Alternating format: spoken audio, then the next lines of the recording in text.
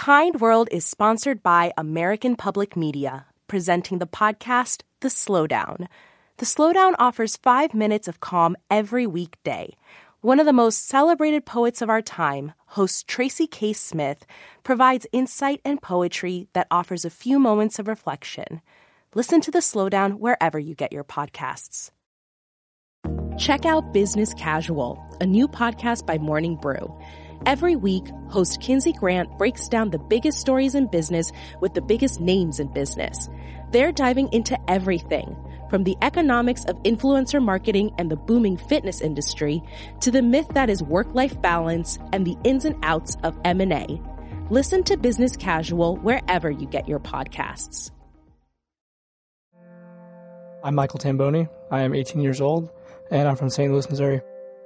In the 8th grade, my mom passed away. My friends' moms tell me that she liked to brag about me a lot. When she passed away, I had to move in with my dad. I love him to death, but he sometimes he's kind of hard to talk to. He just look at us and then start tearing up and say, "I can't believe this happened." I was not always comfortable talking about it, so I would kind of just sit alone and just think about it by myself.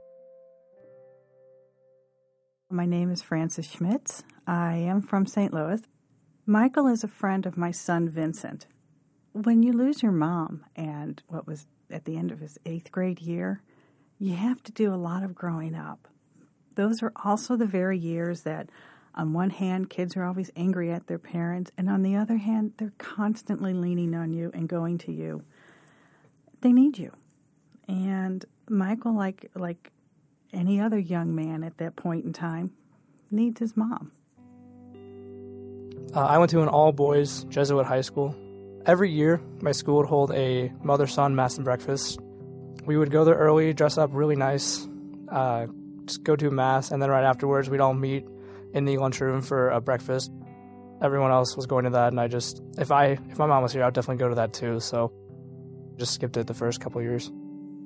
The whole point with the mother-son breakfast, they make everything about the relationship of a mother and a son and the kind of love and trust that goes with that. Junior year, my son and I were going once again. I had noticed Michael hadn't been to any of them, and Vincent was giving me the list of all the people who were going to be there, and I said, "Is Michael going to be there?" And Vincent said, "No, Mom, but he should be." I remember she called me, and she was saying if it wouldn't be too strange or too sad, she would love to take me to the mother-son mass and breakfast. I jumped on the idea. I got ready, dressed in a coat and tie, and she picked me up from my house. During the whole day at the mass and the breakfast and the games and fun that came afterwards, there was never a moment where he looked around and felt sorry for himself for not having Tracy with him, his mom. He just held himself with real dignity. They just talked about in the homily more about how much you should appreciate your mothers, just how you should be grateful for them and what they do. At the end, each of the boys was supposed to pull a rose out of the centerpieces and give them to their mother, and both Michael and Vincent handed me a rose. I then whispered over to Vincent, "Go around and get me a bouquet of flowers and meet me in the kitchen." We headed into the kitchen while everybody was getting coats and bags and things, and we put together a bouquet and just very quietly got in the car with it. I'm sure Michael just thought I liked roses. And as we were driving home, I said, "Let's go see your mom." And so we drove to the cemetery, and he was very quiet, kind of shocked. Vincent grabbed the bouquet of roses and handed them to Michael and said, "This is for your mom." And we walked over to her grave. And we all were there and spent time with her. And then Vince and I stepped back to let Michael have some time with his mom. And that's it.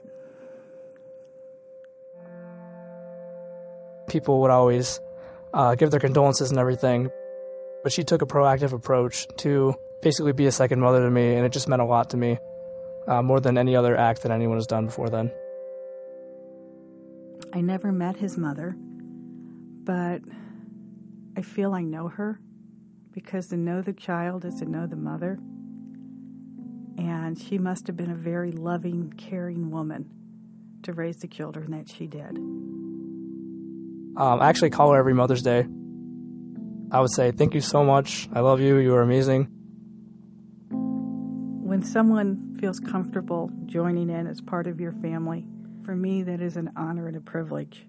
And I will forever be grateful for Michael for giving me that honor and being someone who will always be a part of my heart.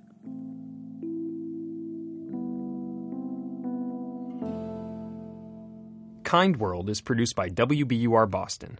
You can find more stories of kindness and share your own at wbur.org/kindworld.